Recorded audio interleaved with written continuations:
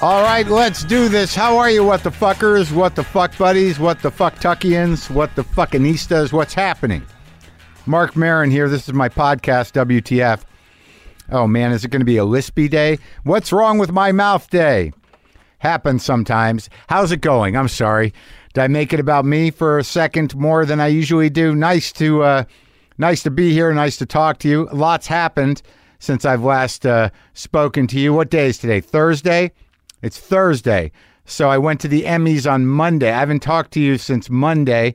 And that afternoon, I went to the Emmy Awards for the first time in my life.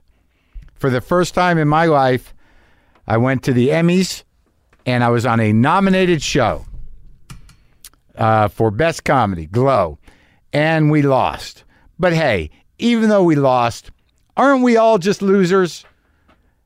Is that the right? That's not it, isn't it? Even though we didn't win, aren't we all winners anyways? I like it my way. Hey, even though we lost, aren't we all losers? I think that's equally as inspiring.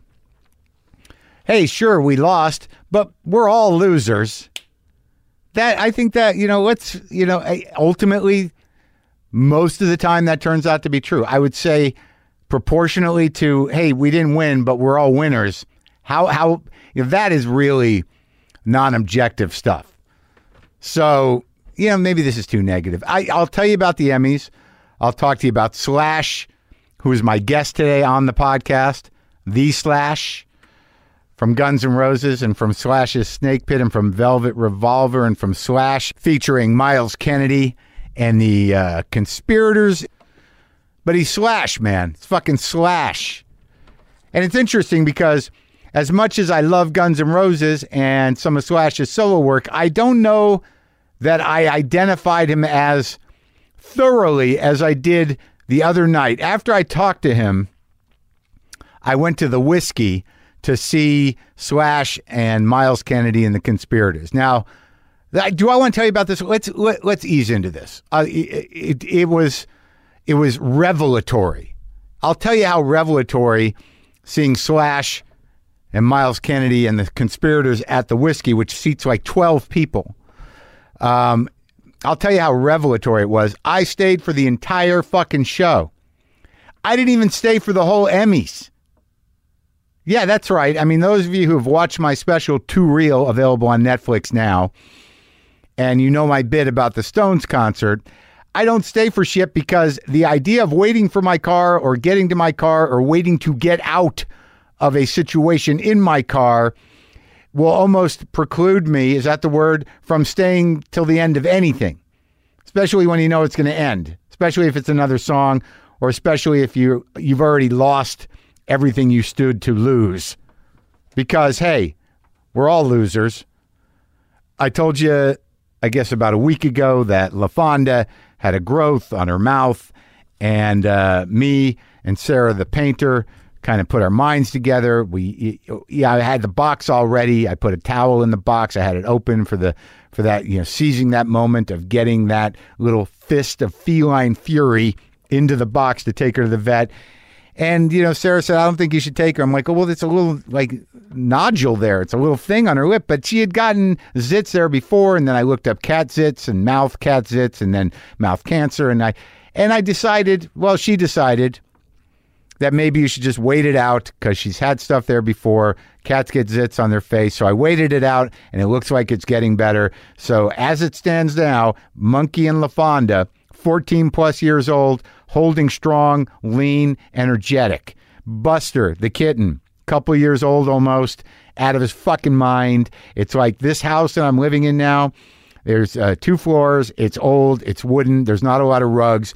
And it feels like a fucking rodeo in the morning because he's figured out this route for himself from the end of the hall upstairs, and he runs all the way down the hall, down the stairs, where he jumps about 3 or 4 stairs and plunks down onto the floor, runs into the living room, does some business in there, flips around, comes running back up the stairs. This can go on at 2 in the morning, 3 in the morning, 4 in the morning. Active little fuck, not a lot of love for him in those moments, but doing well and learning to take affection. He's resistant and he's peculiar and he's awkward when you pet him. He's one of the only cats I know that really likes to be pet like a dog, scratched on the back, on the stomach, and then you got to kind of really get him to not squirm out of it. In other words, emotionally, he's exactly like me. So I wanted to read this now that we're in cat zone. I wanted to read this because there's not so much hopeful, happy stories in the world, and this one, I'm not gonna spoil it. All right, because we're all losers, and I'm not gonna spoil it, but I want to read it to you now that we're in the cat zone. Subject line: Kipling lives. My boyfriend Adam is a massive fan of this podcast. I'd never heard of Marin before I met him and am now a convert. Recently, his Siamese, Kipling, went missing on a canoe trip. I have to interject here. Who the fuck takes their cat on a canoe trip? I won't even let my cat outside. All right, I know there are special animals. Mine are special in their own way. Apparently, Kipling can be on a canoe. So, back to the story. After the canoe capsized, we tipped. Adam grabbed the cat, and then the canoe hit Adam, and Kipling went under, and we didn't see him again. Ugh, terrible feeling. We searched for hours. This cat was always going hiking, camping, and swimming with us. We went back the next day trying to find his body or signs of him and didn't find anything. That's the worst, not knowing. We even got an amateur diver to help us search underwater for his remains. Where'd you find that guy? Still, no Kip. We took to social media and shared his story with everyone. There were hundreds of shares and likes and comments, and we even had coworkers, we work for an animal hospital, that took out search dogs to track him. We had no idea if he made it out of the river at this point. Adam was devastated. This cat was a spot of emotional stability for him. Sorry, Adam. I know the feeling, buddy. After 20 days, we got a call. Someone found him in a hayfield 10 miles away from where we lost him. He was 10 miles closer to home, actually. Somehow, this cat survived a rapid river and trekked 10 miles to find some humans to take him home.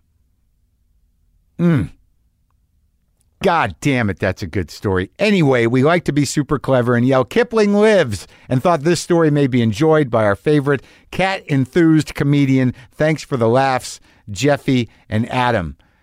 You're welcome. What a fucking great story. Cats, canoes, started out, I was judging you guys. I was judging you. Why are you bringing the cat out? What are you doing with the cat out in those situations? But he's that kind of cat, and fuck, you got him back. You know, it just doesn't happen that often. Congratulations. I'm happy for you. I'm happy for cat lovers everywhere right now.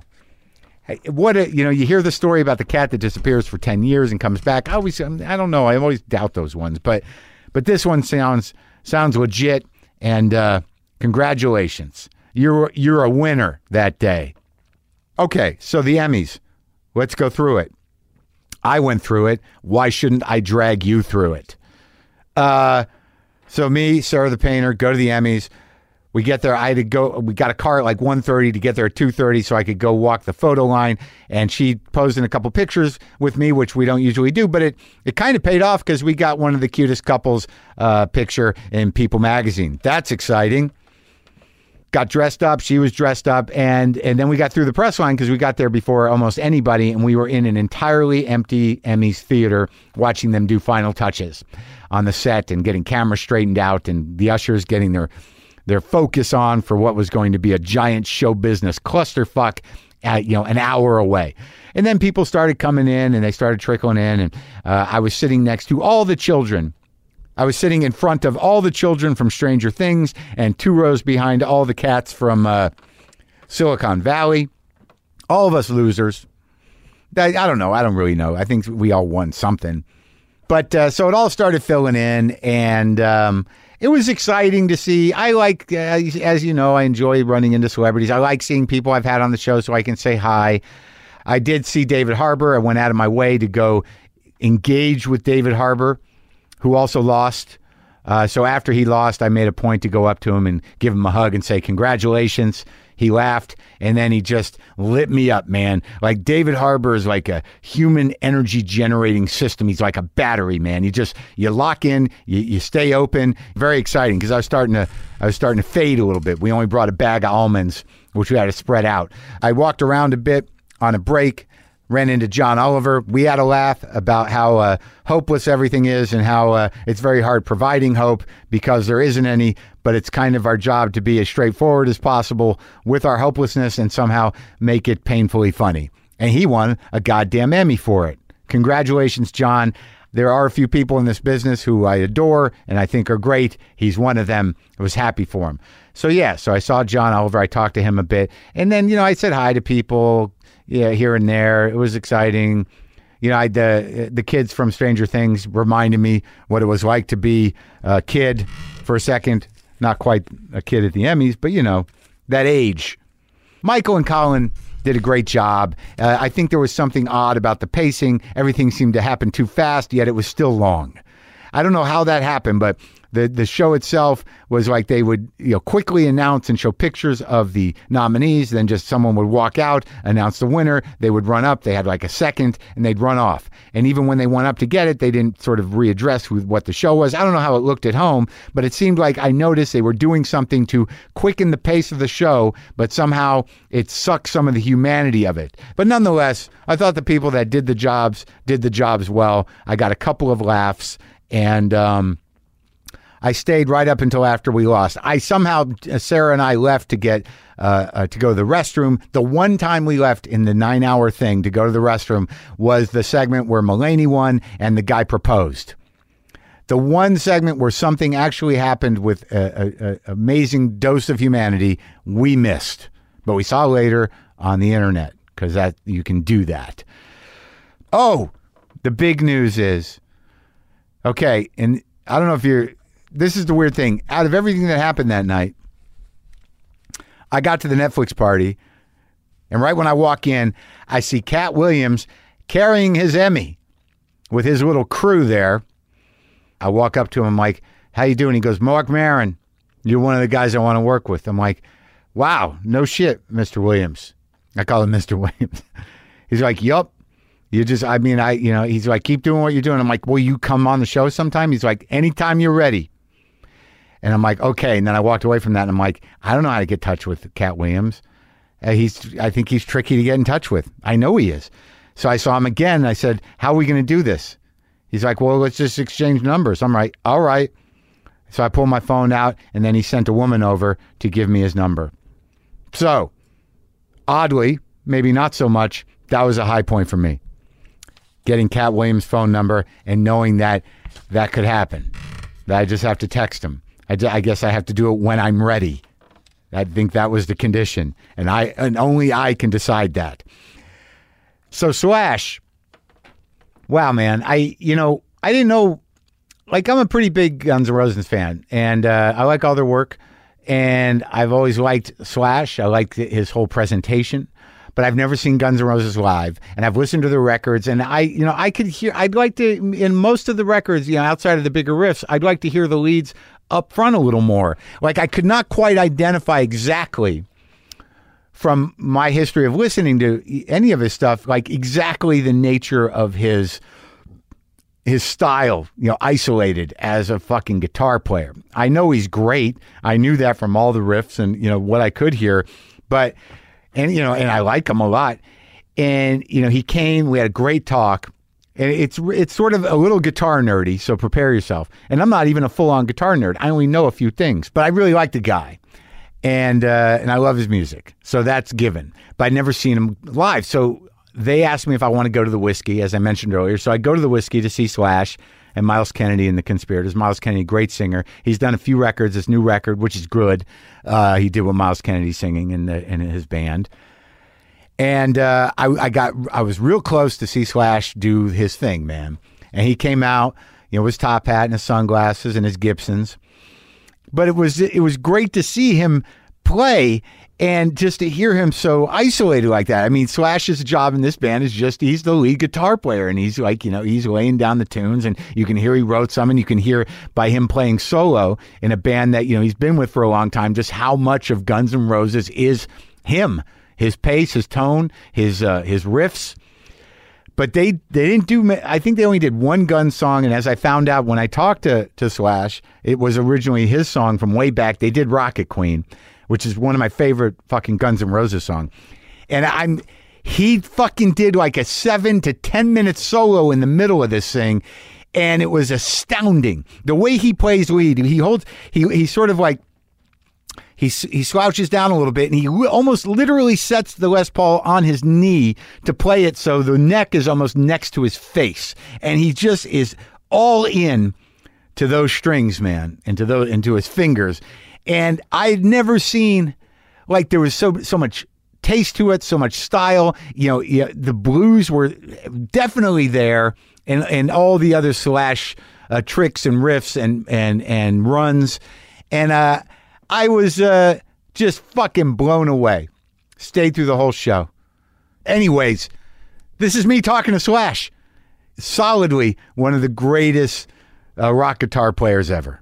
Oh, yeah, and his new album, Living the Dream, featuring Myles Kennedy and the Conspirators, comes out tomorrow, September 21st. You can get it wherever you get music, and it's a great fucking rock record. Okay, me and Slash.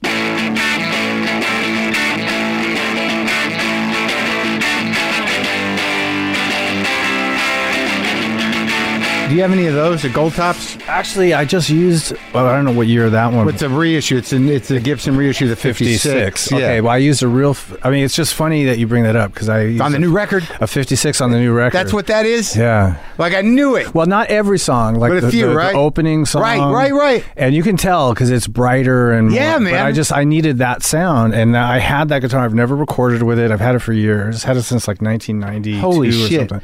So I dragged it out, and it ended up on like 5 or 6 songs. I just said to her, man, I was just listening to it in there. I'm like, the guitar sounds different. It sounds more like raw and weird, like one of these. Yeah. So that's what you did. So you recognize that. I fucking recognized it right away, because I was like, what did he do? That's cool. I feel much more comfortable now. I'm talking to a guitar nerd. All right. I wish I was more of one, but I do know, like, I'm kind of yeah, pure. but still, to be able to pick out that guitar. Well, this, like, when I got turned on to that guitar, like I was a Fender guy, I'm no wizard on there. I like to play straight through. I'm not a pedal guy. Like, that's an old 57 Deluxe right there. Yeah, which is basically what I used. Well, not on the whole record, but there's a song I use that exact same model. Really? There's a song called, hold on, bear with me, The Great Pretender, which is like the third to last song on the record. And you just went straight in? That with a 59 Les Paul. The 59, like a Sunburst? I'm not an effects guy either. I don't do pedals. Occasionally you'll have a phase for something, but right. But yeah, 59. Was it Sunburst? Yeah, like that? Yeah, like Michael Bloomfield used to play. Yeah. Yeah, fuck, man. Like a real one? A real one. Yeah, I've had it for years, and I've only used it in one session. So on this record, that's for the most part, I used a 58, a 59. The 56 Gold Top, and then I also have this one guitar that I've had for years, which is, we just call it the Derrick guitar, which is a handmade 59 replica that a guy named Chris Derrick made back in 1985. And I got a hold of it in 1986, and I used it on the first Guns record. And it's just it's been my go-to recording guitar ever since. And it's just a replica some dude made, exactly kind of. Yeah, but back then they didn't do reissues, right? So he used to make these really incredible 59 replicas, and they're actually really valuable now. So what you got, nicotine gum?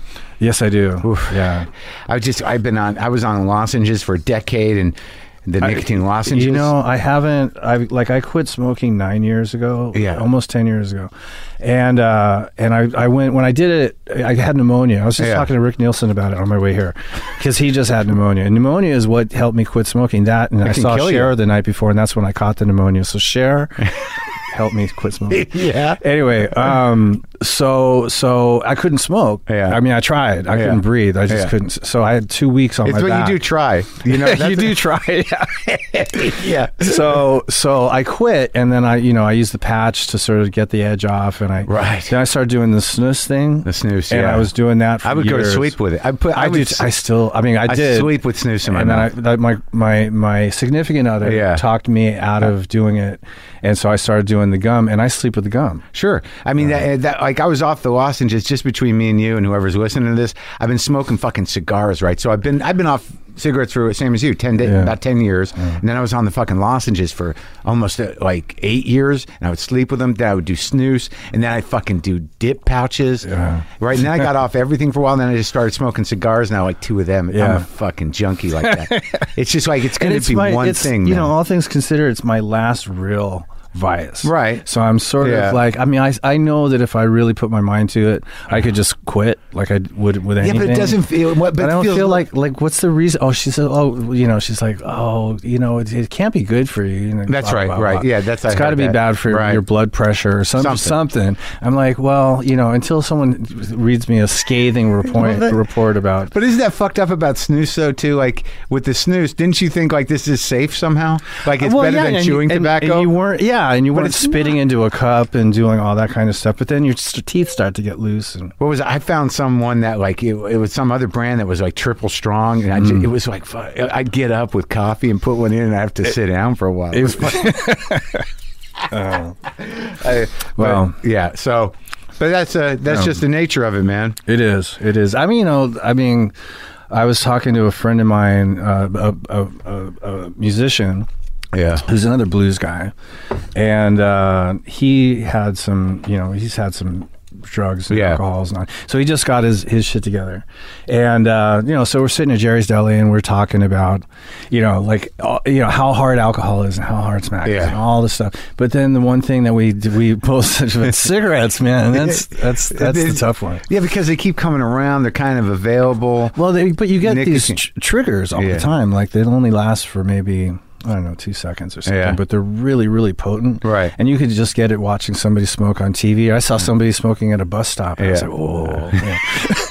It happens at least once a day, every day. Well, I think that it's rare, too, you see people smoking. Yeah. I was just in Chicago, fucking everyone still smokes. They didn't get the memo, man. They're just fat dudes smoking cigarettes outside everywhere. The problem is I was a compulsive smoker. I chain smoked, and I couldn't handle, this is not why I quit smoking, but I couldn't handle not being able to smoke wherever I wanted. Yeah. It just really, I was in Calabasas one time. It was one of the first times I'd ever actually been there. Yeah. And I went to, there's like some sort of outdoor mall-y kind of thing with a theater. It's like a pavilion or something. Right.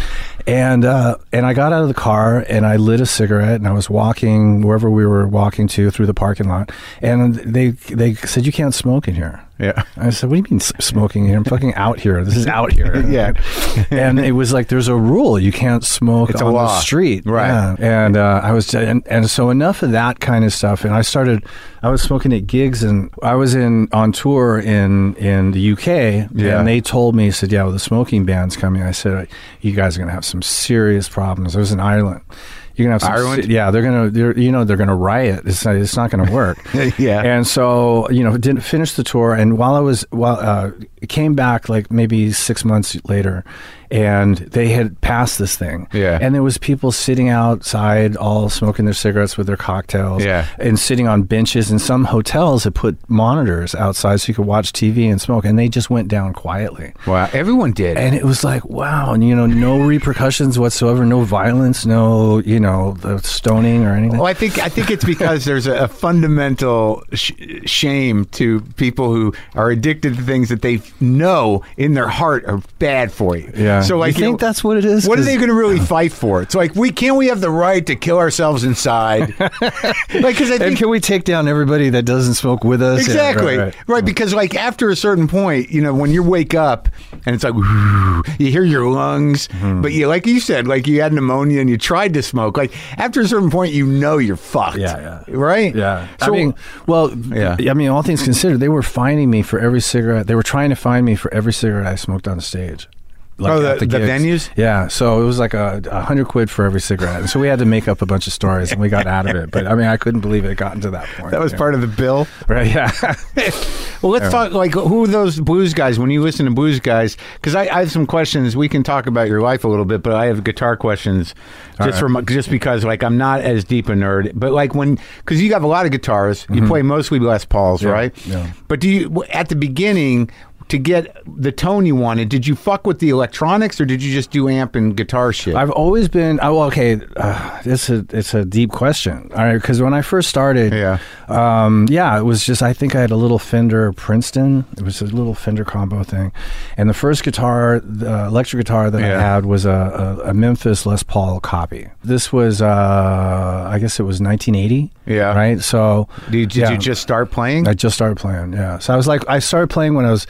Right around my birthday, so 14 going on 15, and then so I had an acoustic guitar that I learned on, with a one string on it. So I learned all these one string riffs, and then I had this cool guitar teacher in town, that guy named Robert Wolin, who was great, who taught me how to put the other strings on and some other. How did cool you find shit. the guitar teacher? There was a music school on Fairfax and Santa Monica. Well, okay, so let's go back and come around to this. So, but you weren't born here. No, I was born in Stoke-on-Trent. I was born in Hampstead, London. But you were a British guy. Yeah. And your mom half. My mom's American. Right. So. And she was in show business? Well, she's a clothes designer, and so she did all entertainers. Was she around? Is she around still? No, she passed away. I'm sorry. Right around the time that I quit smoking. Oh, really? Because she died of lung cancer. Oh, fuck. Because she was one of those smokers that always said, I'm going to quit one day, I'm going to quit one day. And then, and you had to watch that? Yeah, it was bad. But you know what? While she was in the hospital, not to go back to this, but I would literally sit with her, go outside, smoke a cigarette, come back, sit with her. And then the Cher thing happened, and that's when I said, you know what? You were just at a Cher concert. She's not personally responsible. Yeah, but I had to leave for every song and go outside and smoke. No, go outside and smoke. Oh. And I think I'd worn myself down from smoking so much, and Cher just took me over the top. Oh, yeah, that was... Every time she's taken a lot of people over every the top. time she revisited one of those periods, she had a closet on stage, and she'd go into the closet and she'd come out and she'd be the Indian, and then she'd come out and and she'd be the for Gypsies, Tramps, and Thieves. Every single thing that she's been over her, no kidding. Career. And it was when it started with the Sonny and Cher thing, it just killed me. I couldn't take it, so I would smoke every 2 seconds. Killed you in a good way or bad way? Bad way. I just didn't have any fond memories of that show or any of the other stuff, But, but your mom, she did her clothes. She costumed entertainers. Yeah, so she did. I mean, my mom did a lot of people. Cher was one of them. Helen Reddy was another one. Diana Ross. Oh, that's why you're at the show. David Bowie. Yeah. No, that's not why I was at the Cher show. Why were you at the Cher show? Oh, because my ex and her buddies wanted to go and drag me along in Vegas. Oh, okay. Of all places. Yeah, right? Anyway, so she did all these people. David Bowie, John Lennon. Really? I could go. This is a long list. Sylvester, remember Sylvester? Yeah. Stevie Wonder, and she would, also Flip Wilson. A lot of. He wore like almost a tux on stage, kind of like Flip Wilson. So she was like the person. It sounds like. Yeah, she was a pretty hot. What was her name? Designer, Ola Hudson. And so do you know which period of Bowie or Lennon or was it? Oh, with Bowie. I just saw that exhibit. Did you see it? No, she's in it. Oh yeah, her clothes are in it. But I mean, they have a thing of her clothes. So she did the cool period when he was the thin white duke. The suits. Oh yeah, the white suits. That was her thing. Oh wow, yeah. So you lived in London how long? Or England? I moved permanently to LA in 1971, I guess 1970. Because I think we're like the same age. How old are you? 65. I'm 63. Okay. So now your real name's Saul, but are you Jew? No. No, you got no Jew in you. No, but I'm in the book of Jewish famous people. Funny. Well, I thought I'd heard you're half Jew. I'm full Jew. I thought maybe he's half Jew, but you just got Jew name. No, I got a Jew name. But I mean, if you were to ask my dad about it, he was talking about King Saul. Yeah. Okay. And so it's a different thing. Isn't that Old Testament? Or I'm not really good with it. It's Jew. It's pretty Jew. And your dad. Plus, all my friends are Jewish, so I'm honorary. What'd your dad do?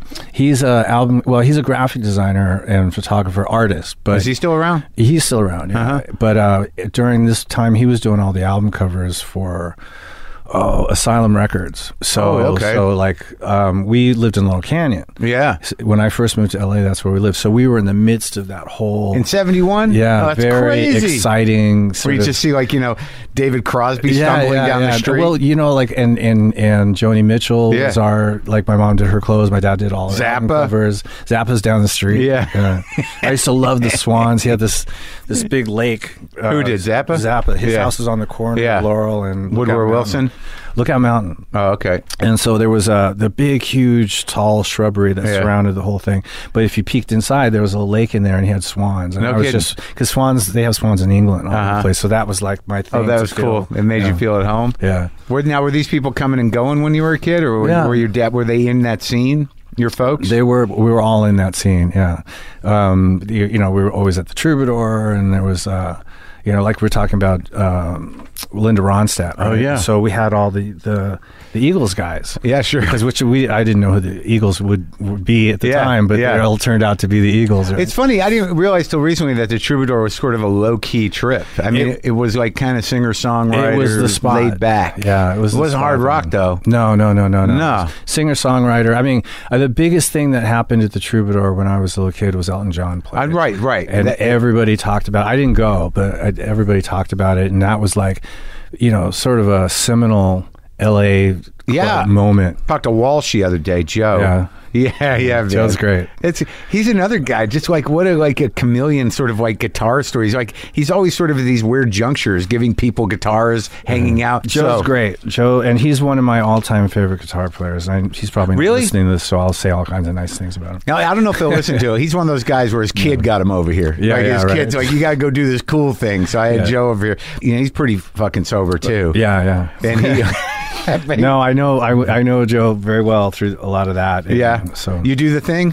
Yeah. I mean, I finally succumbed to that. There was a point there, and so the word is surrendered to it, and I did. I followed it to a letter. I've been sort of out of it for a long time too. Because I did. I follow it myself. That's the way. If you program your brain, and you got good. I got 19 the other day. Really? Yeah. Like August 9th. Happy birthday. Thank you, pal. How long are you? I have 12 years. That's good, right? Years, yeah. Holy shit! No one would have ever predicted that. No.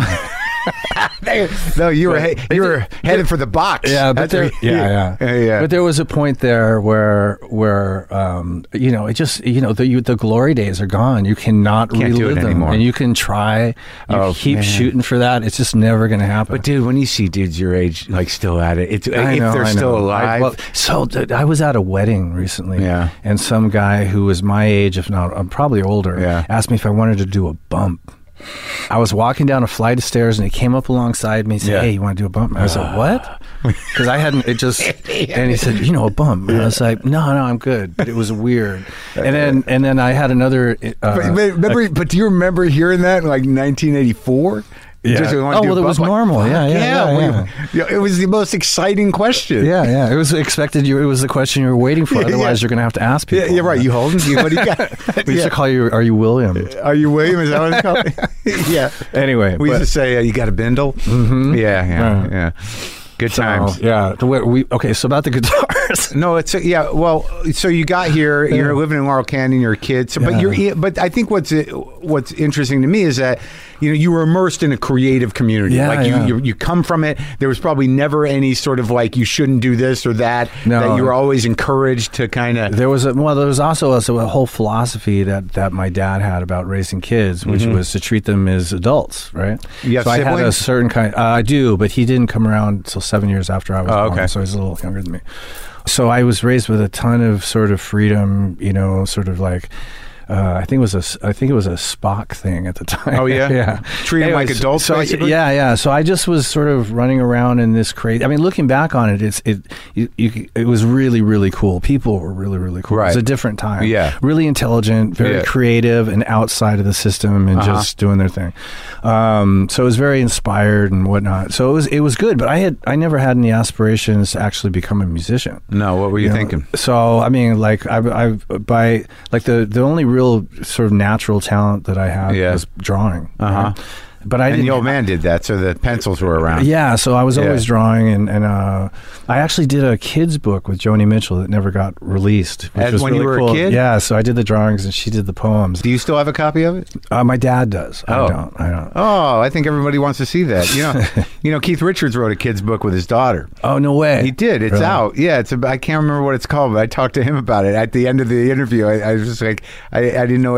I was like, how's it being a grandpa? Did he write the Yeah, he the- did. He did some of the. I can't remember exactly. He's one of my, as all the musicians at least that I know, he's my favorite. I think he's the funniest. I think he's Great. got the best fucking dry wit out of anybody. And he's so fucking smart, Yeah, like I don't know how long you've known him or what your relationship Long is with him, time, yeah. but I was just a fan. Like he was my guy when I was a kid. I was like, who didn't want to be Keith? yeah. Like he's why I smoked. Oh, no, that's he's just- why I drank Jack Daniels. Oh, okay. Right? No, but like, and I had my first guitar was a Telecaster. I when I first met him, I was 13 years old. And Really? How the fuck did that happen? Seymour Cassell. Oh, Back in the day when they all used to go to Seymour's house. Okay, this is another story altogether. Yeah. Seymour has a son named Matt. He's Yeah. got a couple kids, but Yeah. Matt was my best friend in high school. Oh. And so if you know anything about Seymour, Seymour... He's one of Cassavetes guys. Yeah, he's one of that little team. So Yeah. they were pretty hard edge. Yeah. Anyway, so we used to hang out there, and that's why he's the one that named me Slash. That's where the name Slash came from. Really? Yeah. So we used to hang Why? out there. All right, because and I didn't find this out until the '90s because he just called me Slash, and it Yeah. just became a nickname. Yeah. But I asked him why in the '90s. He goes, "Because you were always hustling and you were always going on the move. You never stopped to talk. You never stopped to hang out. So it was always a whiz going by. Yeah, so yeah. there goes Slash. Yeah. whatever. Yeah, right. And that's I it. was like, that's it. That's It's stuck. But so Seymour used to live behind the Riot House on Sunset, and there was a house that was tucked away in this into this long driveway Yeah. covered in like trees and shit. Right. And then there's an A-frame in between.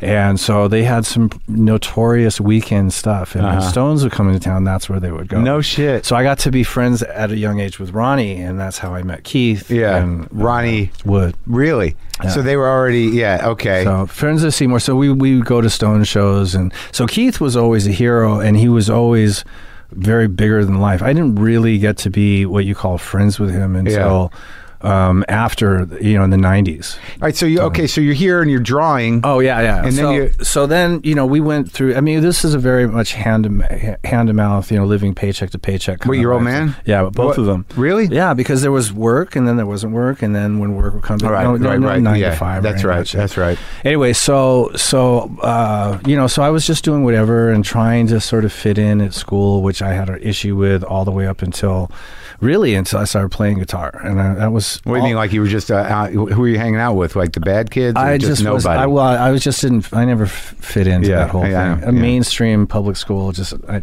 was no. There was no corner that I fit into, or maybe just in your skin in general. Yeah, I mean, I was okay. Yeah, you all felt things all right? considered, I was all right. I didn't have a lot of issues. I was half black and half white and half British, and that was sort of weird. Did you have an accent at the beginning? Yeah, back then I was like, yeah. And I think I worked. I made an effort to get rid of it. Sure. But for everything else, I was the same t-shirts and jeans, long hair, and all that. But then I just stumbled on the guitar without even knowing that much about it. I used to get turned on to going to see bands set up at the Trube and Starwood and all that. And you could get in because you were so-and-so's kid. Well, no, because back then I was with my parents because that's where they were. Right, but you probably knew, like they all knew, the people that were involved at the Trube. there's Slash. I guess. I mean, I wasn't Slash then. But but you were Saul? Yeah. So then Steve Adler I met when I was racing bikes. I was racing BMX at this time, like when I was like 13. So that was your crew? That was what, and so I was gonna be in motocross. I was aspiring motocross guy, and I met Steven, and Steven had an electric guitar at his house, and he used to just crank it up and bang on it. And was he a Hollywood kid? No, he's from fucking Cleveland. Yeah, and then on top of that, he was from Cleveland, but he moved. He lived in Reseda. So was he older than you, or was he with his about folks? the same age? Just like a couple of months older than me. And his mom kicked him out, and so he had to stay at his grandparents in West Hollywood, and that's when we met.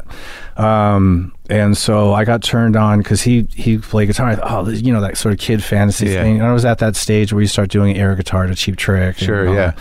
So I thought, well, I guess I'll play bass, but I didn't know anything about playing bass. Right. So I went to that music school. Yeah. Other than Without less strings. Well, I didn't have an instrument then. Right. So then while I was sitting there talking to Robert, the teacher, Yeah. he was playing guitar and he was playing Clapton stuff. And I was Yeah. like, that's what I want to do. And he goes, that's not bass, that's lead guitar. And I was Right. like, that's what I want to do. So that's when I went and found that one string guitar. So you never in played the bass closet. at Never, all? never did.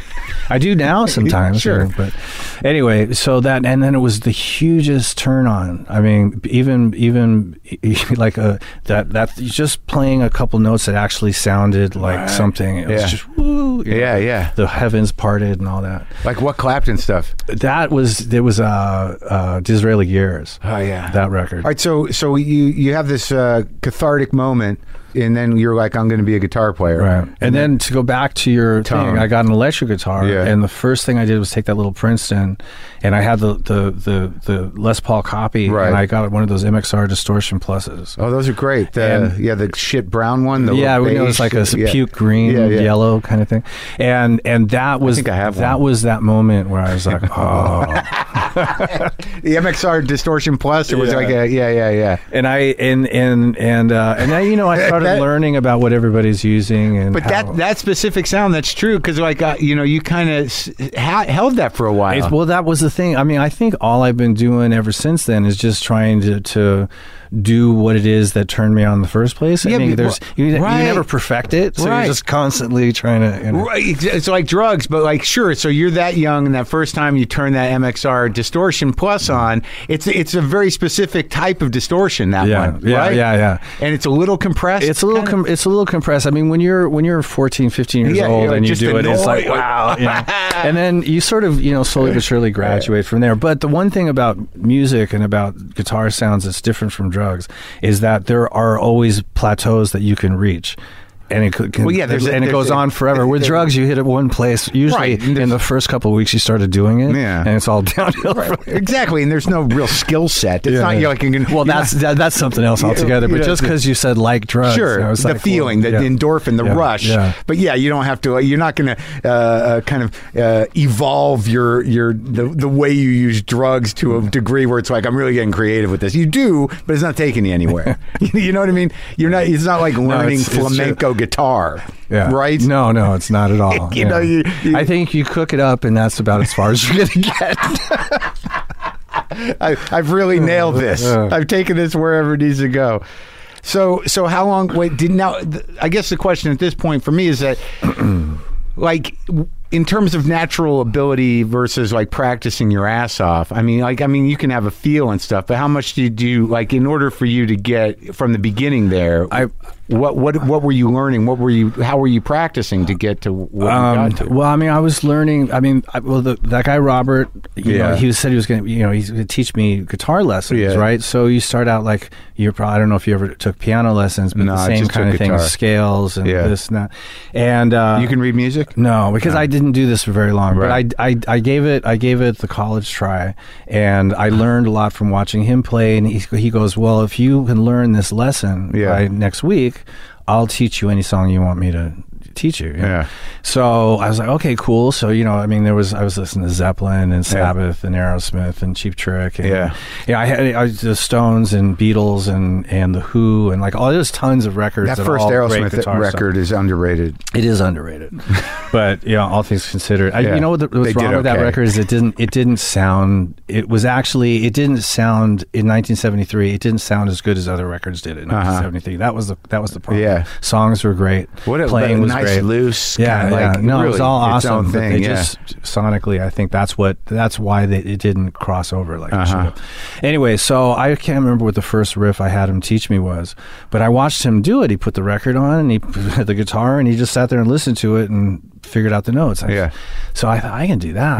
And so I eventually left there with all due respect to Robert. Because I learned a lot of cool things. Some picking techniques. Scales? Pentatonics? No, just up and down picking. pentatonic stuff. Yeah. Yeah, well, just because learning those licks off of a record. Yeah, that's where I stopped. Pentatonic, and I'm good. Yeah. Well, I mean, you can play blues here, and then move it down 2, and then it's major. Yeah, well, you start. Yeah. Well, see, I mean, you put some thought into it. There's theory behind that. Yeah. Anyway, so I quit with the lessons, and I just started learning. So I was learning, Keith and Mick stuff. Yeah. And Mick Taylor. And Open Keith chords? Richards. Open chord stuff. Some of it. I didn't go all the way down to like with Keith. He's got a lot of open chord technique. Yeah.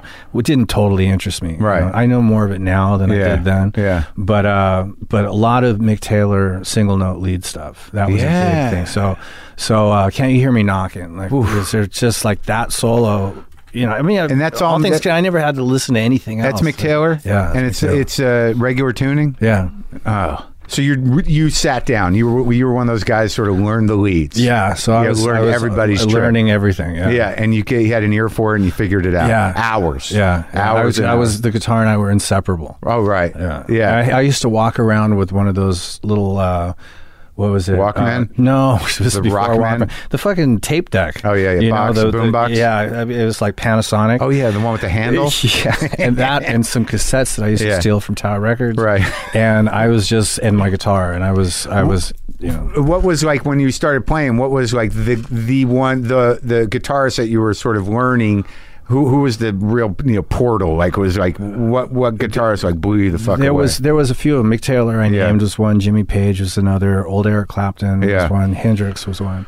That was all sort of going on. Oh, and Aerosmith. I mean, there was an Aerosmith record called Rocks. Yeah, sure. And I Saddle. credit them for that was the record that I identified with attitude wise. Yeah. And so that was an important one for me. I mean, that sort of set me in the direction that I ended up. Oh, really? Yeah. Rocks that did. Sort of really loose, drunken, aggressive, misfit fucking rock and roll thing. Yeah. It's a different production too, huh? Yeah, it's you can tell it was right before everything took over. Yeah. When they were still having fun with all the, and even Jack Douglas, who produced it, somebody I know pretty well, they were all just having a good time, and just decided to make the heaviest rock and roll record. And they did, it's really bassy and muddy. And you're friends with those guys now? Yeah. Perry's like he's the both of those. I think the other guy, he doesn't get enough credit.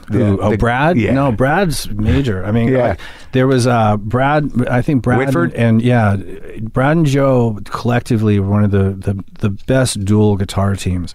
But Brad's playing was so different than Joe's it was like very much lick oriented, whereas Joe's is lick oriented too, but he had a lot of dynamic, like a sort of a punch here or a dive bomb there. Right. That's a whole different kind of trip. And he plays in his own zone. Mm-hmm. He's so unorthodox just the way that he plays. And he uses the same fingers everybody else does, but just the way that he fingers stuff is very different. And what did you feel about in terms of like knowing that relationship between? Because a relationship that Keith has with Ronnie is obviously it's like was meant to be. Ronnie and Keith. No, it works. Keith and Mick. You understand why that didn't quite last, right? But like with Izzy, did you have that with him? Yeah, well, I don't know what other guys do. Still to this day, I don't know what other dual guitar. For me, it was always like, I play my thing, you play your thing, and we never sat down really and worked stuff out. Right. It was just jamming, and we sort of knew what the chord changes was, or we wrote something. Yeah. I'd play it this way, and he'd play it that way, and it just worked. Right. And that was about as much effort as ever went into it. And so even with guitar players that I work with, like in my band or in the Guns N' Roses, I'm playing with Richard now, it's really, I hate to sort of sit there and studiously work out guitar harmonies or like these sort of like perfect guitar passages. No. So I think, listening back to guys that came around doing the dual guitar thing way before we did, it seems for the most part, the bands that I like anyway, it sounds very natural. It doesn't sound thought out. Well, it's funny because like when you realize that everybody's following Keith, which seems like insanity, but like... But Keith they are always following Charlie, right? But their relationship is sort of like, I think it goes back and forth because sometimes I've read that Charlie's sort of like watching Keith, because he might get trying to go from being behind the beat, right? That can turn the whole thing around, right? So there was there was a language there. Well, but that's what makes a unique chemistry. Sure. Because that doesn't necessarily, other people get freaked out. Like, But- I can't Right. adhere to that fucking lack of commitment to structure. Yeah. I need a lot. I mean, but some people just get up and jam, and they can speak to each other without even, just playing and Yeah. sort of inherently or instinctively, go into the thing that he expects the other guy to do. Right. And if it doesn't happen that way, he can react accordingly. And it's just that kind of natural synergy is what makes a band like the Stones different than another band. And also, I guess the players, like, it's better if they have, like, if they really have a voice on the thing. Yeah. Right? Yeah. No, it's important. I mean, well, especially for a rock and roll band where guitar is one of the main instruments of the whole thing. Right. I mean, it's the other lead instrument. You got your bass and drums. And you have so it needs to. These guys need to be able to speak. Right. I mean, it needs to be a personal voice. It can't just be a guy who's just a kind of. Well, here's the chords. I'm reading along. Right. I saw a Philharmonic last night with John Williams, and you see those guys play. And I mean, okay, we're talking about an orchestra. Yeah. Okay, I understand why everybody needs to cue. All right. But in a rock and roll band, you've got a sort of very personal art, artists with a certain voice that needs. You have to. Yeah. I mean, there's only 4 chords. Express themselves. Three or 4 chords, right? Yeah. I mean, like, that's the weird thing about when that changed my mind about thinking about playing is that, like, for a long time it was 3 chords, really, for the most part. Yeah. And everybody, it's not how fast or what you play. It's if you are speaking with the thing. Yeah. No, I mean, listen, the most important thing, guitar players, God, it's guitar is a very competitive, like, everybody, especially nowadays, everybody's trying to be, they've got their techniques down, their speed, their this, their that. So it reminds me of X Games, where it's just like how much you can wow people. But really what's important is to be able to express yourself, be able to sing or speak, with your own voice and to be recognized as yourself. Right. Whatever that is. Yeah. Even if it's 3 notes. And that's really what matters is be yourself and have that translate and have it, and people might pick up on it or they might not, but at least you're being honest. Right. And that's what you learn from the blues guys. Like, from Freddie, Albert, BB, any all of them. the King. Those are the 3 Kings are my favorite blues guys. Yeah. So when did you and Adler start playing in a band? That was we had a couple different bands. We had but they weren't really full-fledged bands. There was always a member missing. And usually it was the singer. So you played with him for a while. So how did Guns? I'm sure you've told the story a million times, but not to me. I was in LA. I was a doorman at the Comedy Store in 1986. But, like, you guys were it then, right? So when did you join those cats? I started working, I had a group with Steven, and then I had a group with Steven and Duff. Yeah. For a short amount of time. Couldn't find a singer. Duff's cleaned up too, huh? Yeah, he got clean before I did. He's got a few years before I did.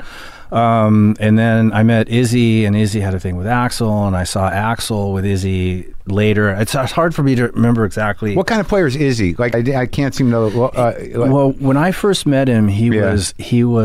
What's it? I mean, he seemed more Keithy. It's like Johnny Thunders. Oh yeah, Johnny Thunders. A little bit more electric than Keith. Yeah. But it definitely had a very, like, he was. I always say knee slides. He was a guy that doing power chords and knee slides. Right. And it was really really cool. And then, so those guys had a band, obviously. Then I ended up. We all met. Axl had a band called Hollywood Rose, and I joined up with him. Yeah. And Izzy was in it, and Izzy quit. And so Steven again, like first time. Okay. And so Steven and Axl and a guy named Steve Darrow, great bass player, very big Alice Cooper influence guy. Yeah.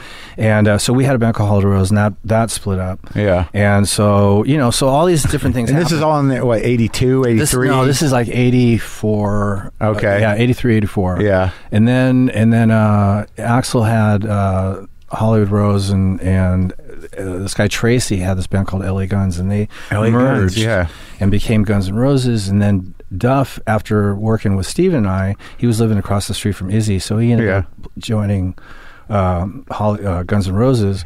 And then Axl and I talked at one point, and he goes, I guess he had a falling out with Tracy. So I said, well, I wanted to come back and do it. So I started working in it. And then the drummer, there was this gig that we were going to do. We were going to do a tour up to of the Pacific Northwest, because Duff is from up there, and he knew all the venues. Right. And so when the original drummer guy heard about this, he said, I'm not going up there with you guys. Why? Too out of control? Totally out of control. Yeah. It probably didn't feel stable enough for him. Yeah. So I called Steven, and Steven came in, and that was it.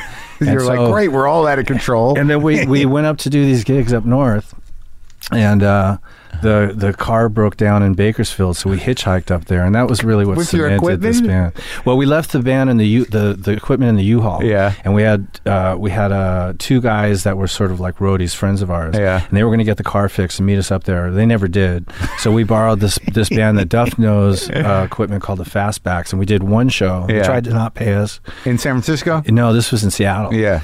And then we got a ride back, and we were together after that from that point on. So the car ride was the bonding experience? I guess, yeah. Yeah. You know, I think the whole experience was pretty bonding. So when did you start, what were you doing drug-wise from then? Where did it start? Realistically, I mean, in all honesty, it was mostly booze. Yeah. I wasn't a Coke guy then. I had a bad experience with Coke on my birthday trying to play after doing like a gram or something in my head. And from that point on, I was always sort of indifferent about Coke. So mostly drinking then. I didn't get into the other stuff, because the other stuff, drug of choice, is the obvious. Dope. Yeah, and that didn't happen until like 1985, Right around when you guys were working on Appetite? Yeah, right before we got a record deal. Yeah. Or not right before. But it seems like LA at that time, because it's interesting, you were able to witness the sort of intimacy of that Laurel Canyon thing, and LA was a small town musically in a lot of ways when you were growing up. Yeah. And even in the 80s, it seemed like, if you watch that Decline in Western Civilization, I love that movie. It's great. Yeah. But all you guys knew each other, right? I mean, there was just this battle of the bands every fucking night in this city. Yeah, and we were definitely the only five guys in town that could have made up that band. Yeah, because we all hated pretty much what the 80s scene in LA was about. Because it was too fluffy? It was too fluffy. It was contrived. It was totally... everybody was getting the look together, but none of it had any real chops or any real background, or had any real music history.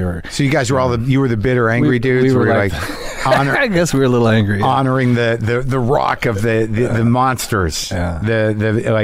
I think a lot of it, there was just a general attitude. So hair metal was what you were up against. Yeah. And so we going in, just doing our thing against. It was us against everybody else. Right. It's so funny because I know John Daniel. Do you know John Daniel? I'm trying to think who he was the bass player in Candy. Oh, okay. And now he's in music management, but he's Gilby. Like, him and Gilby were buddies. Candy. I remember. It's funnily enough, we played Madame Wong's one time, and Candy was playing, and that's how I first became aware of Gilby. So it's funny because when Gilby came into the whole thing, that's where I remembered him from. Right, from Candy. He'd be perfect, because there was a lot of guitar players that had this sort of dyed black hair, sort of Johnny Thunder, whatever kind of thing going. Ryan Roxy. Yeah, they all. What was his band? What was Ryan Roxy in? Do you remember? I can't remember. I played with him. He was in Snake Pit for a little bit. Yeah. But I can't remember exactly where he came from. Yeah. But it was a similar kind of a thing. It's a certain guitar player kind of look thing. So when you guys come out with Appetite, you're up against all that shit. It's a different trip, right? And didn't it when you first released, didn't it take a couple of years before it popped? Wasn't there a weird story around it? Well, I mean, Guns was probably a good example of a band that nobody really wanted to see happen, except for the people that were directly involved with it. You guys, us, and we had a manager at the time and an A&R guy. Why didn't they want to see it happen? Because we were just, we were unsavory, I guess. In terms of attitude and behavior? We weren't playing the game the way that everybody else was doing it, and we played by our own set of rules, and we just did things our way. And so, granted, it was a good band. It was a little risky and scary for most everybody in the industry. So they thought they'd got beyond that shit. Well, whatever they were thinking, they just they'd show up at a rehearsal, thinking because someone said, "Well, you should sign this band." They're really great, and they'd walk into rehearsal before we were done with the song, just seeing how we worked. They were gone. They had a lot of that kind of stuff going on. Everyone doing their own thing, drinking their own shit, doing their own drugs, and loud, and just and whatever. It's hard because I'm so close to it to get a perspective on what other people thought they were seeing. Right. But so when we finally did find a producer to do the record, which is Mike Klink, we went in, we made the record. Who was it? Mike Klink. Yeah, was a really great engineer that worked with Ron Nevison for years. Yeah. So we did the record, and then we got on to a opening slot with the Cult. Going across Canada and stuff, and it wasn't, the record didn't explode in any way, shape, or form, and so then the label wanted to drop it, so it took some effort on a few people's part to keep us signed. So it came out in '87. It came out in '87, and I remember we started hitting in 1988, right? Because I read a piece, I remember I had hit the wall on drugs, and I had moved back to Boston, and I was living in an attic in Somerville, trying to get sober the first time. And there was an article in Spin, basically about this album came out a while ago and no one fucking noticed it properly. It's this is where this should be. This is the rock record of this decade kind of trip. But it'd been out for almost a year, right? It'd been out longer than a year. I think, when it finally and they'd I think we put out Welcome to the Jungle, and it built up this sort of cult kind of following. Yeah, because you were saviors of rock. I don't know. Yeah. We definitely wasn't Bon Jovi. So we had this core group of followers and stuff that we weren't totally aware of, because you're on the road. You don't really know what's going on, and we're just having a good time being on the road and doing our thing. And but then Sweet Child of Mine came out, and it was a big MTV thing, and I hate to say it, but that really exploded. I always hated MTV, but that. Was that with him video, in his white leather suit and no, it was Paradise concert? City. That came out afterwards. Oh, okay. But so Sweet Child of Mine, and we had that single, and that really blew up. Paradise City and Rocket Queen are actually my two cuts. Yeah, those are the ones. I don't even know why. I like Sweet Child. I like the whole trivia record. For you. The riff in Rocket Queen was actually a riff that we were doing when Duff and Steven and I had a band called Road Crew at one point. That's where Rocket Queen first started. Oh, really? Yeah. So it was I didn't realize until I'm looking at it right now. I mean, the life of it was only what was it? 5 years of Guns? Yeah. What, when you were in the original? No, it started 80, let's say 85 to 96, so 10, 11 years. Oh, you really did it. Yeah. We hung in there. Yeah. After 96, then there was a point there where everything sort of went south, and so I went off and started doing my own thing, and we didn't get reacquainted for 20 years. How much was it, in terms of looking back on it as just a sober cat, how much did drugs shred the band? Ultimately, when did you start getting strung out? It wasn't the catalyst. Though. We managed, and the thing was for me professionally, when we were touring, for the most part, I didn't use. I drank, which was always acceptable. Right. But when we were off the road for any extended period of time, I'd go down the black hole, and I'd have to pull myself out of it and all that. But I think it was more. Obviously, any kind of chemical influence is going to have some bearing on your logic and how you handle certain situations and all that kind of shit. So I can't say no, it wasn't that. But you were losing members. But there was there was other to death. No, you got to go clean up and come back kind of shit. Well, that was later. There was a situation with Steven that happened, but it was a pretty irretrievable kind of way, and we were trying to get him together, but he just how is he still around? Yeah, he's still around. So so there was the lying and all that, and it just wasn't going anywhere. Yeah. And Steven wasn't the kind of person that under the influence he could just show up and play. Right. So there was different people had different ways couldn't handle the high. Right, something like that. Yeah. So, but I'd say it was more of business management, shit like that really was the catalyst for splitting up. Or at least my leaving. You know? Oh, really? So the underlying theme was definitely that. Right, about money. It wasn't necessarily about well, yeah, it was about money for those guys. Yeah. For us, it wasn't about money, but it was also, you know, playing guys against each other, and I don't want to get into all that. Sure. Yeah, well, I'm not such a GNR nerd where I'm going to be like, what about the, you know? No, so I didn't expect that.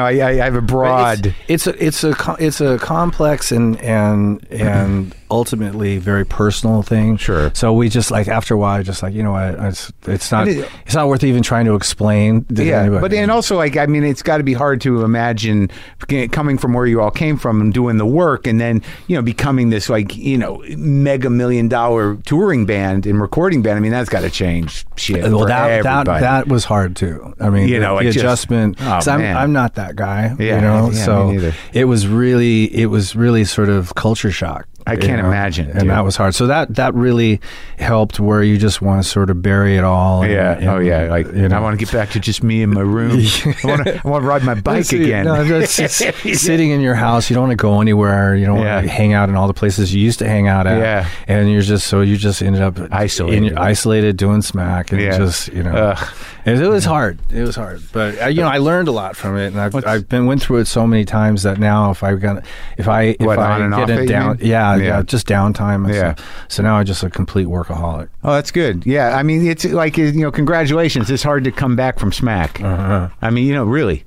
Due to, like, you know, a lot of cats. I'm really, actually, I look back on a lot of shit that I went through, and I'm just really, really fortunate. Someone up there was looking out for me, because I redlined so many times, and I'd come back, and I'd be like, in the hospital? Oh, in the hospital, sometimes on the floor with paramedics somewhere. I mean, all kinds of shit. Oh, and really? It didn't freak me out, so I would just keep going. Right, it was just sort of like, this is part of it. You know, yeah. It's like smoking with pneumonia. Exactly. It's just sort of like, it's not like a focused death wish kind of thing, but you just are not intimidated by any of the pitfalls of the shit that you're doing. You just keep doing it. If something happens to you, but you didn't want to die. No, I had no, you know, but you would just do whatever, and whatever happens. Occasionally you just died sometimes.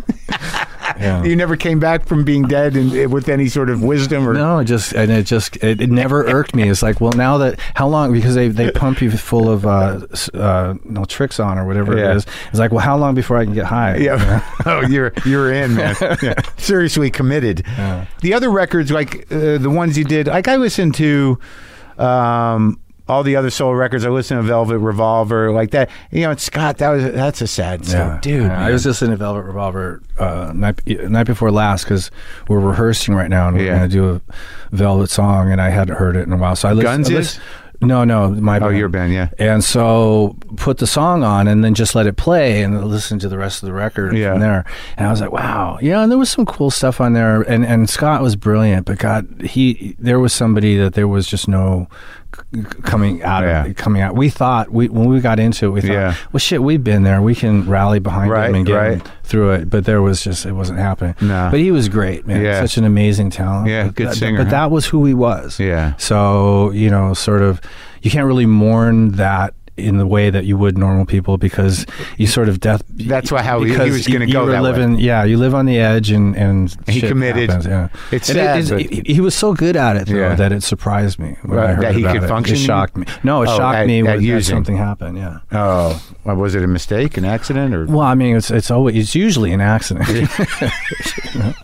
It's called bad chemistry, you know. Yeah, and now you're lucky you're out before this fentanyl shit. Right? Yeah. Ooh, fuck. But no, I'm just saying that you seem to be, you know, with every record, you're still evolving. You're still doing shit you want to do. I mean, this record sounds like this we did solid hard rock record. We did this at my. I have a little studio in here in LA, and it's just raw. And we had this guy Elvis, who is great producing it. Yeah. And we, you know, I said I just want to keep it stripped down. We keep trying to do a fucking stripped down record, and then something manages sort of sneak its way in. Like there. what? How does that get away from you on a production level? You can get overproduced with drums. You can get overproduced with vocals. But who's in charge of that? How come no one? It's just something that you go in, and we always do it live, right? And then you start piecing it together from there, and it's just something that can sort of happen without you really realizing. So you lay down, you do a master track, and then just start cutting into it. Yeah, I mean, so you do a master track, and then you put the guitars on, and everything's cool, and you're doing vocals. But somewhere along the way, there can be some EQ stuff that you put on the drums that really affects the overall sound. Right. And you don't really see it coming because you don't hear it on the drums and so much to yourself when you're soloing the drums. Yeah. And it's also just from not wanting to have to deal with every little thing every step of the way. You just want to play your guitar and focus on that. So you know what's going on with that. Yeah. Anyway, so I mean, I remember when we were doing Velvet Revolver, we went in there, basically did the record the same way that I've always done records. And we doing this little tiny studio down in Hollywood, right? The place where Hendrix worked. I forgot what it was called. But so everything's going fine. And one day I realized I'd left something at the studio, so I'd gone home. I came back, and I found the engineer just pro tooling everything together, just moving everything so it's all perfect. Yeah. And I was fucking shocked, and I just didn't have the experience to know that was going to be something that might happen because it's Pro Tools. Right? So he was tightening up the beauty, the looseness. Yeah, just moving everything so it falls right on, on the beat, and everything's perfect, and cleaning up any of the sort of nuances and just making it all. And that freaked me out. But that's the way the record ended up sounding, because there was nothing I could really do about it at that point. I was like, oh, go back and then I'm 1/5 of the band too. So it's like, right. But so on this one, it was just like, we did it on a fucking 16 track. And although we did it for the first record in a while, we did do it digitally because I just didn't have the resources to do an analog record. Yeah. But we didn't sit there and fuck with everything. Right. Right. And that's one thing I always very, attentive to, is to make sure that we don't start getting into tweaking stuff and making it sound too sweet. And the other thing was just having a conversation with Elvis, saying we just got to keep this thing raw and fucking. Oh man, right out of the gate. So I love it for that first chord. It's like, this is it. Well, good.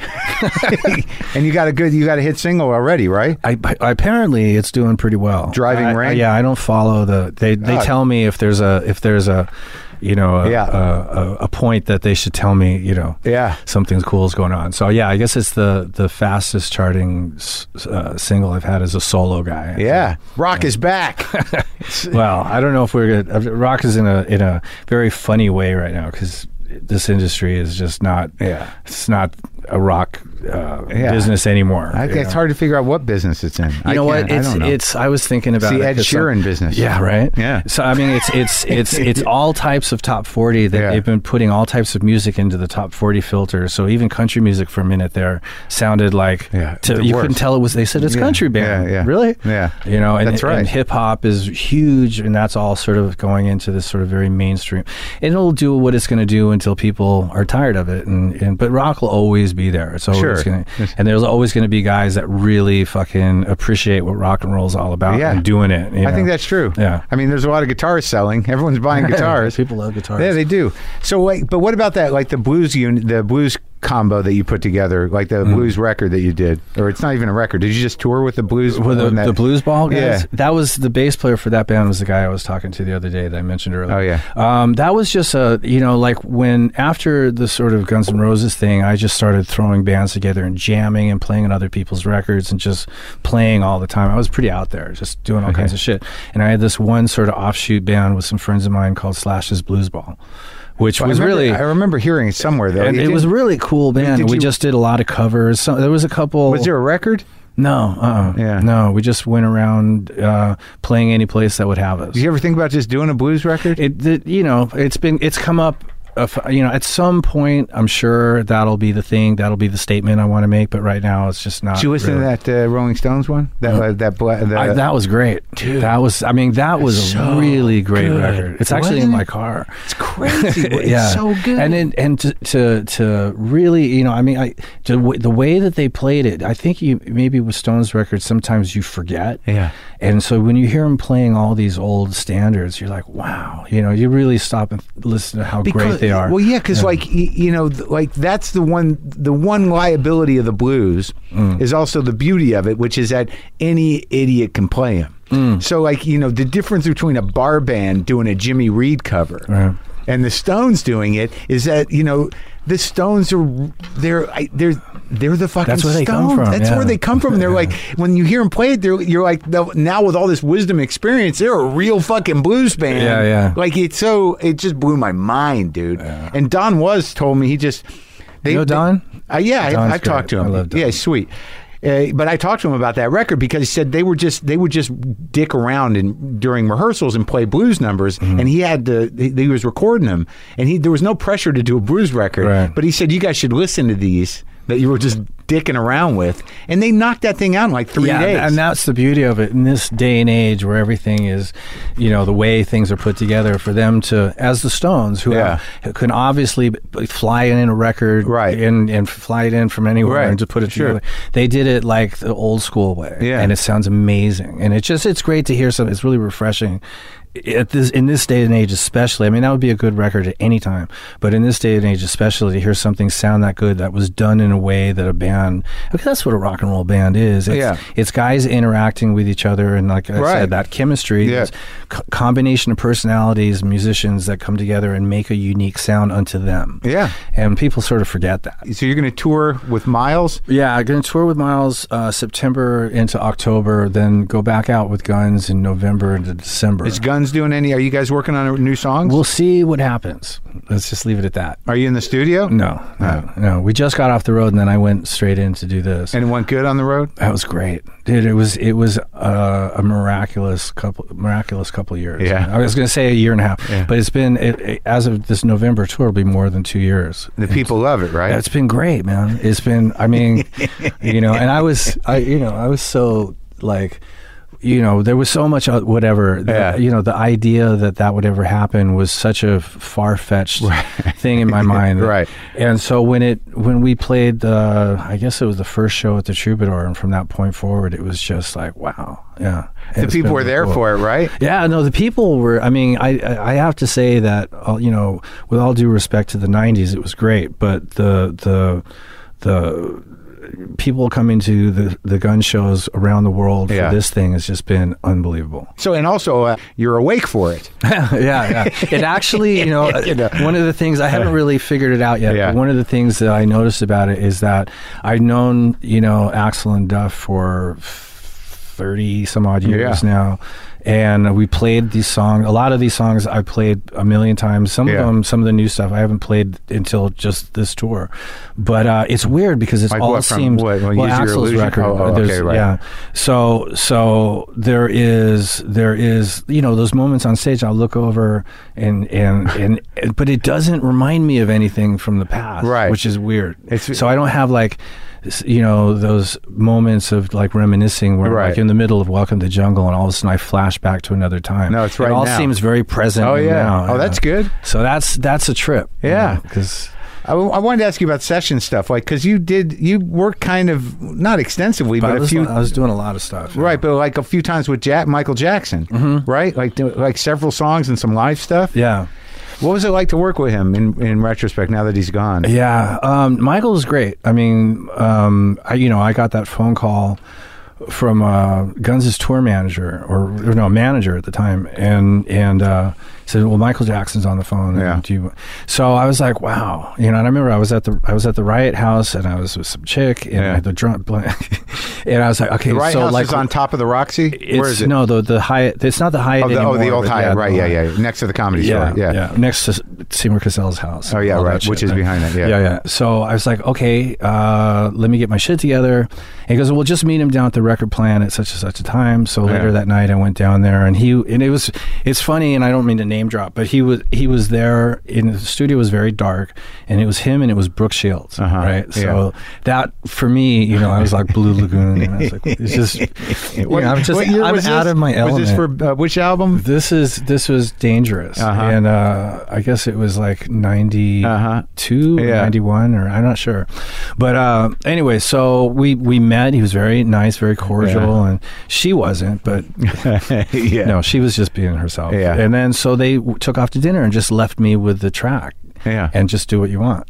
And it was cool. It was this song called Give In To Me, and I, you know, put some guitars on it and stuff, and he really dug it. And then he asked me to come down a couple times after that. And then we did a bunch of live performances, like we did an MTV thing. And then I played with him like in Italy one time and in Germany, and then we did a video. Well, he just flew you out to play? Yeah. And so and it was fun because... For the whole show or just the songs? I would just go out for the... Yeah. I mean, I would go for the show, but I mean, I'd go up and play 3 songs or whatever. But it was great working with him because he is one of the, you know, those great artists that when he would walk on stage and do his thing, and he was a real hard worker, sound check and all that kind of stuff. And it was just... And dancing. Yeah, well, that's what I was saying. He'd get up there and start doing the choreography stuff, and one guy, and there's 30 other people doing the same move. Right. You could tell Michael was this naturally gifted thing that just flowed through it. So that was pretty amazing to be around. And, you know, all things considered, he just wanted me to be me, and he seemed to really dig that. And Van Halen played on Beat It, right? Yeah, or on one of them? It was Beat It. Yeah. Before, You friends with Eddie? Yeah. How's he doing? He's good. Okay. He's good. I don't talk to Eddie all the time. I mean, when I say friends, we've hung out a couple times and whatnot, but I did talk to him recently on the phone, and he seemed really good. That's good. And what was this thing you did with Carole King? That was a long time ago. Oh. Actually, okay, Teddy Zigzag, who was the keyboard player, he actually was on the road with Guns in the 90s, but he was the singer keyboard player for Slash's Blues Ball. Right. He was this guy I jammed with all the time, and he worked with Carole, and so they asked me if I would come in, and I think I recorded a song with her for how it happened. Yeah. And she was great because she goes back to that period. Yeah, Lieber and Stoller. And well, it's just the whole Laurel Canyon thing. So it was even before. I was going back to her husband, Goff, and they were like brill building. Yeah. But she was back in she knew your folks? Well, I think she knew my mom. So it was cool. It was a very, an honor to go in and work with Carole on something. And then they had me come and play at the Jazz Fest in New Orleans. And that's a wild venue for you. People must surprise people when they see Slash come out. I know. Yeah. It was fun though. It was a gas. And tell me about this the film production company. The film production company. All right. Well, I produced a horror movie back in 2013, I guess it was, and it was one of those experiences where it was just fraught with problems, and it was insane. Okay? Yeah. But we managed to pull it off, and we finished the movie. Yeah. And, that would be something that either turns you on or turns you off. Right.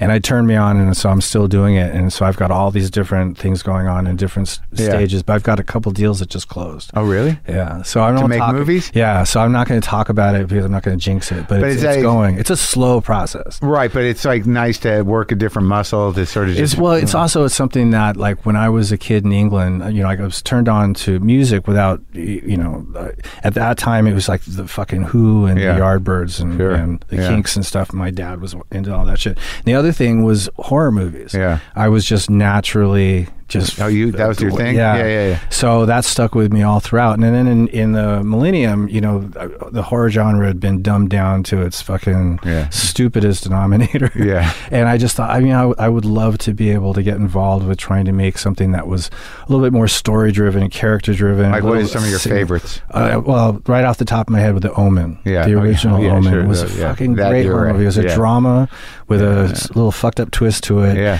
But it was just intellectual enough. The twist was the kid was the Antichrist. But it started out he was just a kid. Yeah. Turns out it always starts out that way. But it was a great feature. Sure. But Night of the Living Dead. When I was a kid, I saw that in a drive-in. Yeah. with my mom. That and The Exorcist double bill, right? And Yeah. it was just like, God, this is the best. Yeah, and yeah. it was there was a lot of great movies that came out through the 70s and then into the 80s. But I think when we got into the Halloween and Friday the 13th franchises, Yeah. everything started to go in that Just murder thrillers. Yeah. Just And that's not, like dumb kids going like, what? Going there? Sleepaway Camp. Yeah, and all yeah, that. whatever. So you're gonna bring back story driven. Yeah, you I know. You like those Rob Zombie weirdo movies? Well, Rob makes movies that really disturb me because he makes movies about psycho rednecks. Yeah. But his movies are great, but it's a different thing than what it is. Well, yeah, that I wanna it's do. a kind of a riff on B movies, and he uses a lot of those real dudes. You know, Are you Rob's friends great, with him? though. And he's good at what he does, and it's all his thing. Yeah. So you got to love that. Yeah. And he succeeded at it. Oh, yeah. Writing his own flicks in his own style and doing it. Did you play on that last Alice record? The last Alice? No. Wait, I know he yeah, had I a lot did. of people on no, there, I yeah. did play on it. I played on. Yeah. I did, but when I played on it, there was only a couple of us on there, and then it morphed into School's Out with the Pink with Another Brick in the Wall thrown into it, and then by the time I heard it back, there was like 8 or 9 of us guitar players. I don't even know which one's mine. Right. One of the cool things about Alice and knowing him for a long time is like if you want to find a rock star model to be like, he's the guy. Yeah. He's so cool. And he's aware that it's a character in a show. But he exactly. He's pretty unaffected. But he had to get his act cleaned up too. Yeah. Which is where the golf thing came in, which to me was always been very anti rock and roll. Oh, guess what? It's golf. It's conservatism and Christianity. It took a lot. I accepted it with Alice because I knew where it came from. Sure, but I always saw golf as something you should be into because that's when those guys get up early in the morning and work out fucking stealing shit from you on your contracts. Your attorney and your managers and all them. That's when they get together and work out your life. Do you play? No. Do you do anything? You physical? You do like working out? I'm not really sort of like a sports guy. No, I go to the gym stay in and shape. stuff. Oh, you do? Yeah, you have to Get some cardio going? Yeah, to keep up with this pace of this. All right. Well, I love it, man. The new record sounds great. Good luck with the tour. Great talking to you. It's been great talking to you. It's fun, man. And I have to say, since I don't want to put you on the spot, but you're fucking awesome at Glow. Oh, thanks, buddy. Dude, I know that guy. Yeah, we all know that So guy. I love it. I had no idea, and I have to thank Megan because she goes, "You got to watch this with me. It's really good." And I was like, "Gorgeous Ladies of Wrestling." Right. I never watched it when it was on TV. Right. But she got me into it, and I was like, "Oh man, this is great." I remember this. Yeah, right? yeah. Well, thanks, man. It's great meeting you. Nice meeting you.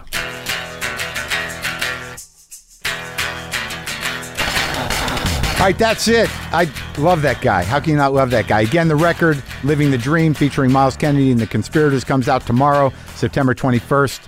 Get it wherever you get that stuff. Do I play some guitar my way? The simple way? The amateur way? After I talked to one of the greatest guitar players that ever lived? No. You know what? I don't. Boomer lives!